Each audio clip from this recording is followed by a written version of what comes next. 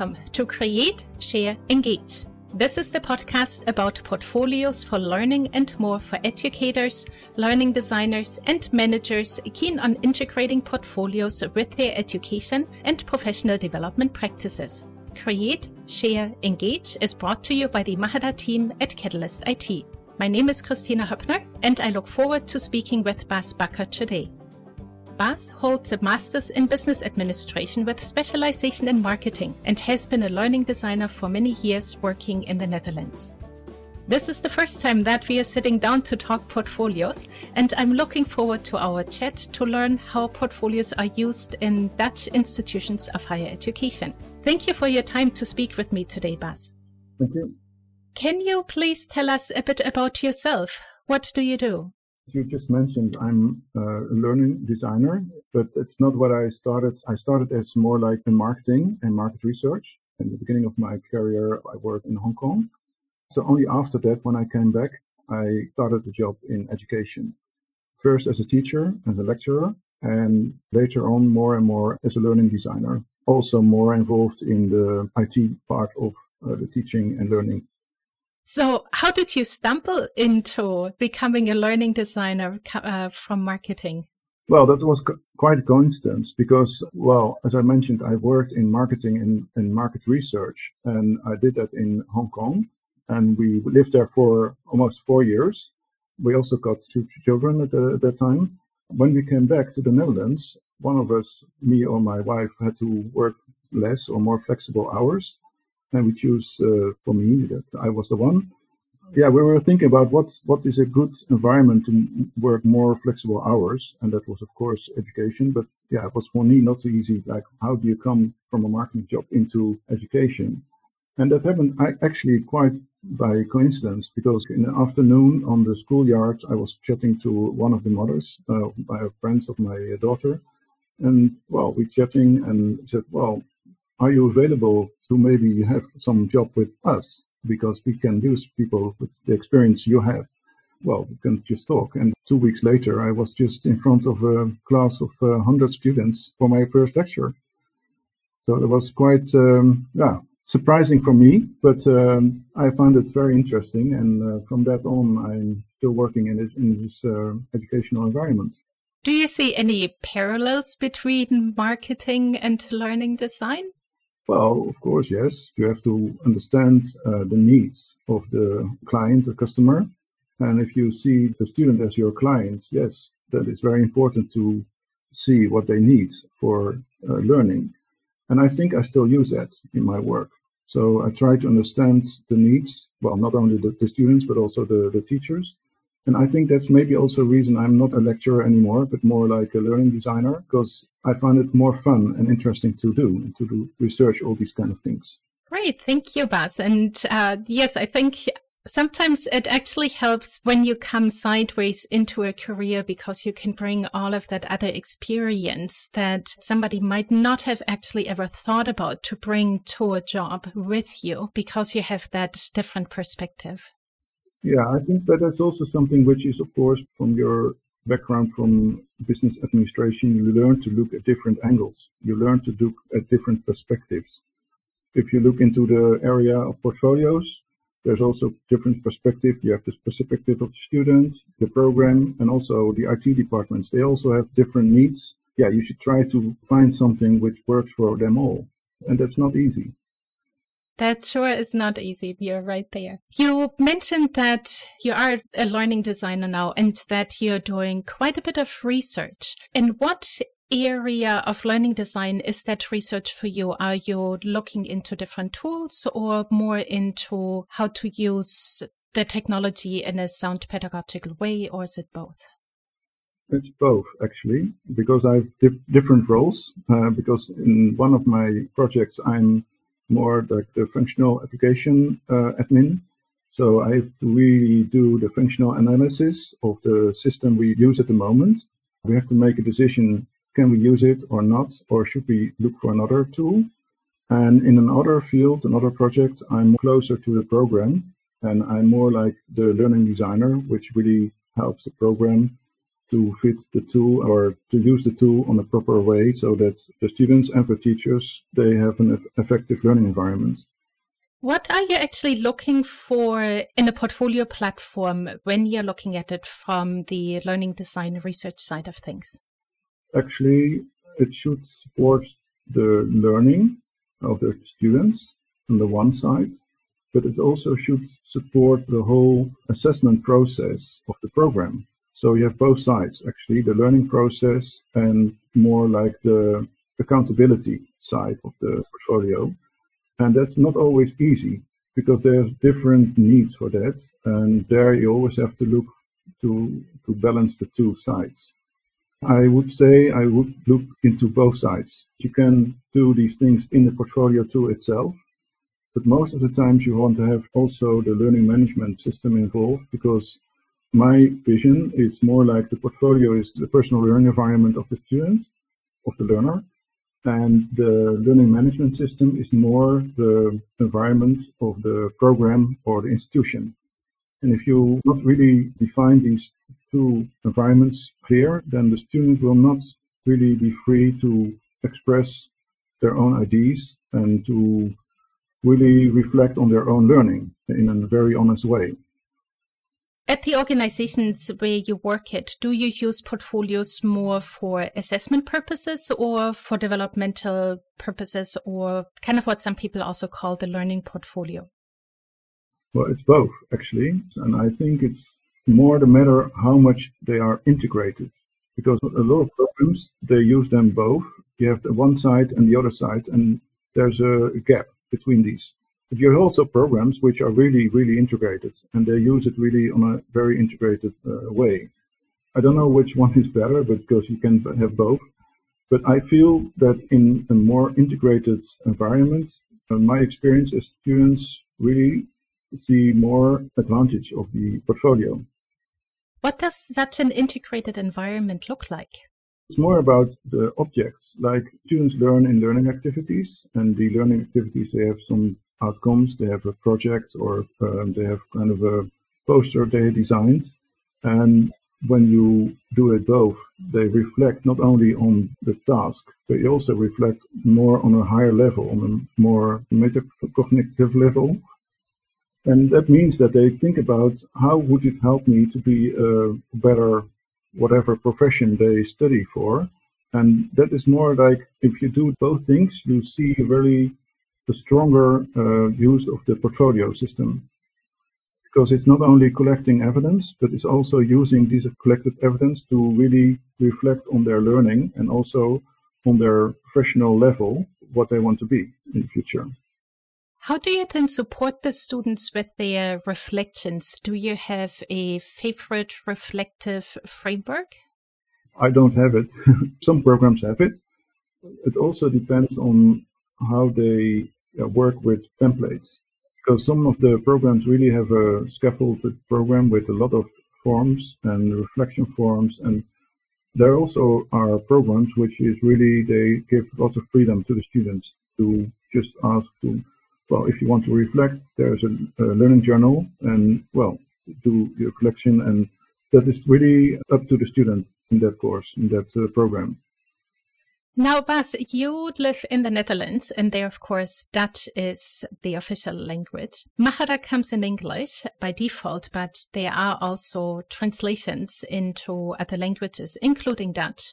And that is thanks to the efforts in most recent years, in particular, to Joost Elshoff, but previously also Koen Roggemans, who's also translated Moodle for many, many years. Do your students use Dutch translations of the software tools that they're using? Do you find that it is an advantage to have a software available in the language that is their mother tongue or their preferred language?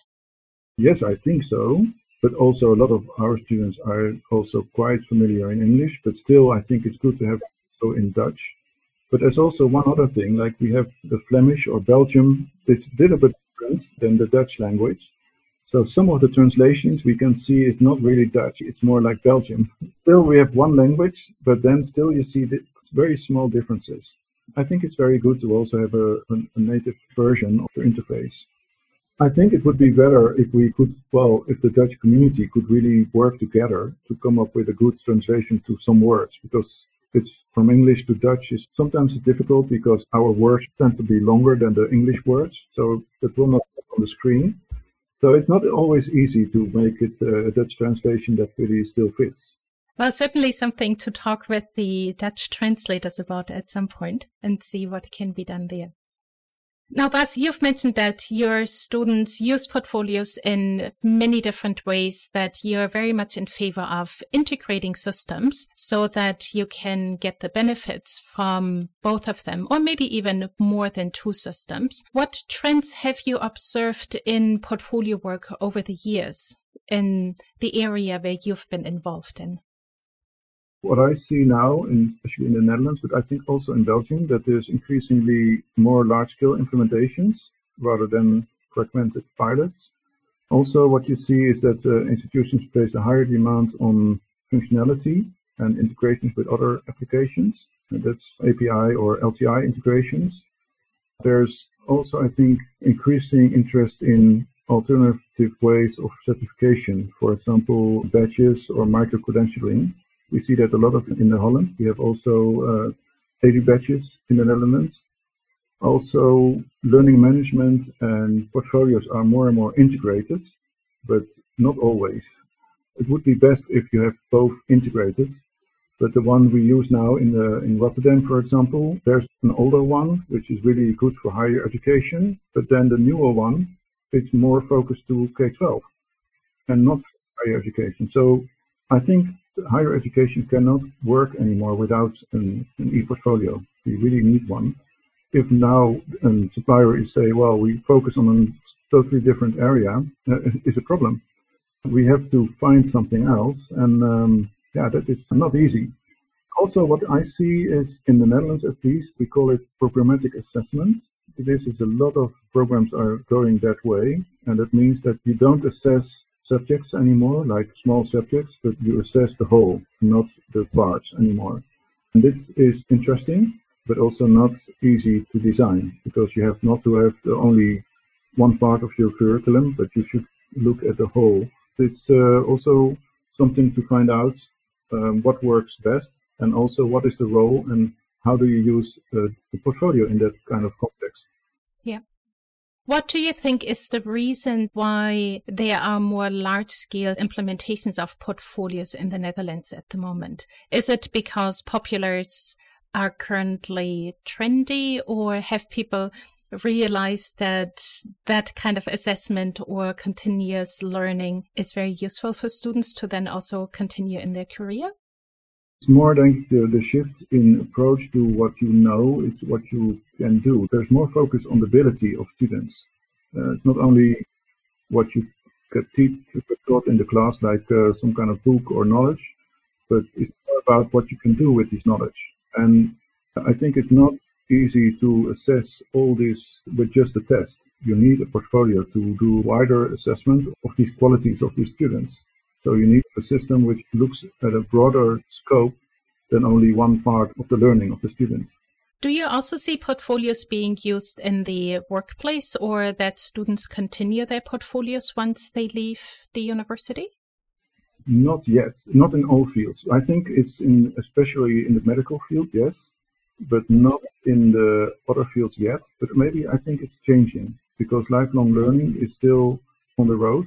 In the medical area, yes, I see it, but in the other ones, it's coming, but it's not really broad implemented.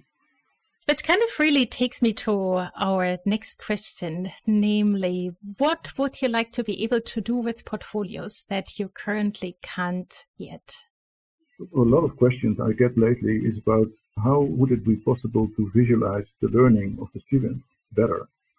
So how would it be to show progress of their learning for the students themselves? Because everybody's talking about dashboards nowadays. What would be nice to have a dashboard? But that question is not so easy to answer, because what should the dashboard tell? Is it the amount of feedback you get, or is it about the feedback you get, how much feedback you get? Because that is all quantitative information, but it's more about you really have to have an understanding when has a student grown? It's more qualitative than quantitative. So it's really not easy to think and come up with kind of dashboard. But we work quite a lot with smart evidence already. But I think smart evidence could be improved with some kind of spider diagram. I think there are some proposals for that already. That would be very interesting. Why do you think the spider diagram would be very interesting? And of course, I'll link in the episode's notes to it so that listeners can check it out. It could be very interesting to have your own view. For example, for the student has a self-review and compare that to a peer review or to an expert review, and then reflect on that. So your idea about how good you are can be quite subjective, especially when you have like an expert looking at your own performance. That would be like a mirror, like you see someone else's opinion about what you show, and then I think it's good to learn from that. Visualize the gaps between your own ideas about where you are and the ideas about the expert or your peers. So kind of do have some automatic aggregation of what you have been doing in the portfolio, but not solely relying on that, and still giving students the choice to also voice their opinion and bring themselves in with how they see themselves. Where do you think then learning analytics falls into it? Where do you see its place in the portfolio world? It could be, but then it should be really student learning analytics. So it should be analytics for the students. I think you really aggregate them, and also I don't know what kind of figures that should be. It should have to do with your goals, the things you set yourself, and you have to have feedback from the system. But what kind of feedback from the system would you get? I think a few years ago, JISC in the UK did a really large research on student learning analytics. And I think it would be very interesting to look into that to see what is useful information for students to learn from what they do. And of course, you have also the question about can the program or the teacher also learn from that? But that's, I think, not easy because you always come in the situation which is what is allowed and what is not allowed to show. Because you have the privacy standards, GDPR, and all these things. It's really difficult. And in Holland, we are really thinking about it. A lot of people are thinking about it. So I see a future, but it's not easy, especially in the field of portfolio, because the portfolio is really a personal learning environment. So it should be also a personal learning dashboard. There's certainly lots still to research and keeping our learning designers busy in that area. Now we're coming to the end of our interview today, Bas. I'd like to ask you 3 questions. The first one is, which words do you use to describe portfolio work? I was thinking about the words you have in this program. I thought about these 3 words. You had create, share, and engage. And I think, yes, that's good words. And I think, well, I can mention these words, but I think there's another 3 I can mention. I came up with curate, reflect, learn. Curate, reflect, and learn, right? Yes. I think these are really important because especially when you collect a lot of evidence, it's not about all the evidence. It's about what is the evidence which shows best where you are and what you are and where you stand in your learning journey. Of course, to do that, you need to reflect. And because of the feedback and the reflection, you learn. That's a very interesting part of the portfolio. Thank you for those 3 additional words. I really look forward to putting all of these together in a word cloud so that we get an idea of what everybody's thinking in terms of portfolios and what is important to them in that work. What tip do you have for learning designers or instructors who create portfolio activities? I think especially these learning activities should design in such a way that these activities help students learn more effectively with an e-portfolio. They should be challenging and interesting for students, and they also should be something where they can understand why they do it and where they are leading to. Because in a program you have many learning activities, but together they form an interesting learning journey. Try to develop challenging learning activities that make it more effective for students to learn within the portfolio. That now takes us to the last question. What advice do you then have for portfolio authors, for your students, for your learners? That was for me quite a difficult question because it really depends on the context. Because some of the programs really let the students very free. They give them a free space. But other programs give them a really narrow space. But what I should say to both of them, try to be as creative as you can so that you will be more aware to select the evidence to show what your learning improvements are. Also, what I always say is keep a learning journal because most of the portfolio tools, also Mahara has a blog. Especially keeping a learning journal is very interesting to look back later on in your study.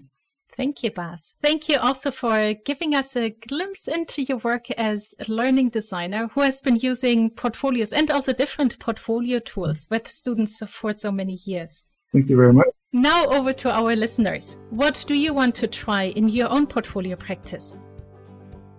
This was Create, Share, Engage with Bas Bakker. Head to our website podcast.mahara.org where you can find links and the transcript for this episode. This podcast is produced by Catalyst IT, and I'm your host, Christina Höppner, project lead and product manager of the portfolio platform Mahara. I hope you listen again and tell a colleague about our podcast so they can subscribe. Until then, create, share, and engage.